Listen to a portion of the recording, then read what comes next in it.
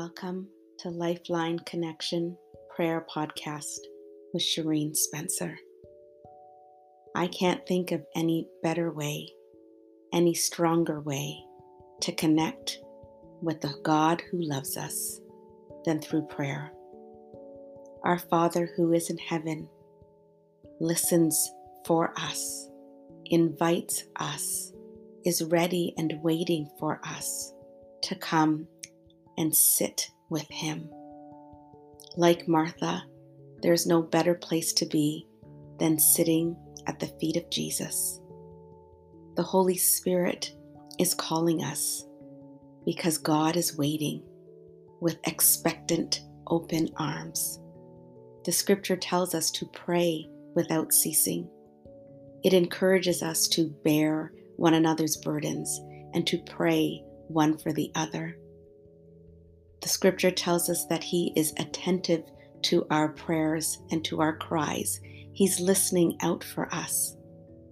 Philippians 4, verse 6 reminds us, "Do not be anxious about anything, but in every situation, by prayer and petition, with thanksgiving, present your requests to God, and the peace of God, which transcends all understanding, will guard our hearts and our minds in Christ Jesus."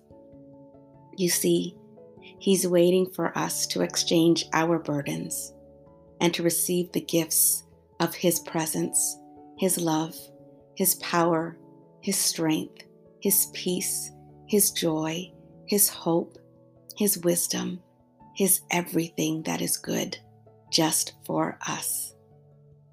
Man does not live by bread alone, but by every word that proceeds from the mouth of God. And we can pray those words so that we can walk in life with the lifeline that we have been given. So yes, it's time. It's time to make a lifeline connection with the one who is our lifeline. Won't you join me? Let's go together in prayer and expect great things from our God. He's ready, He's waiting, He's able, He's listening, and He answers our prayers.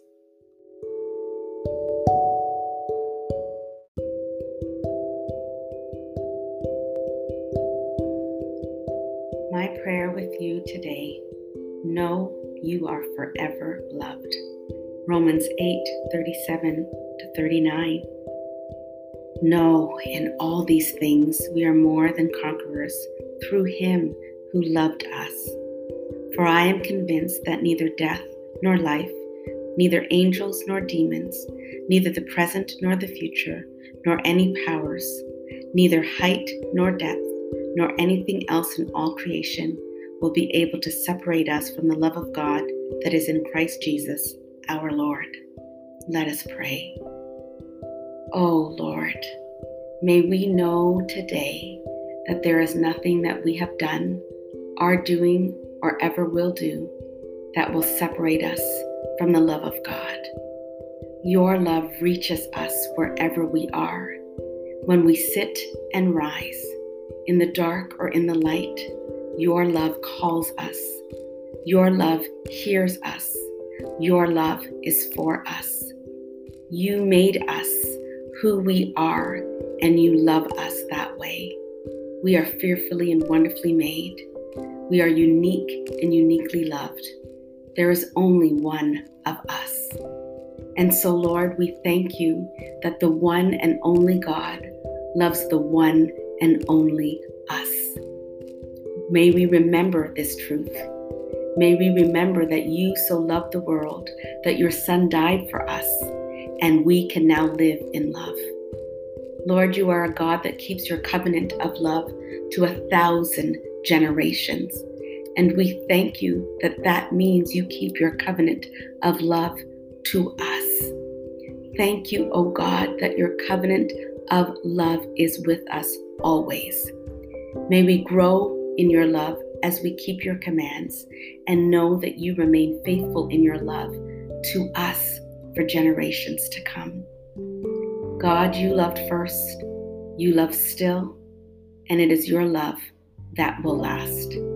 Thank you that we are forever loved. In Jesus' name, amen.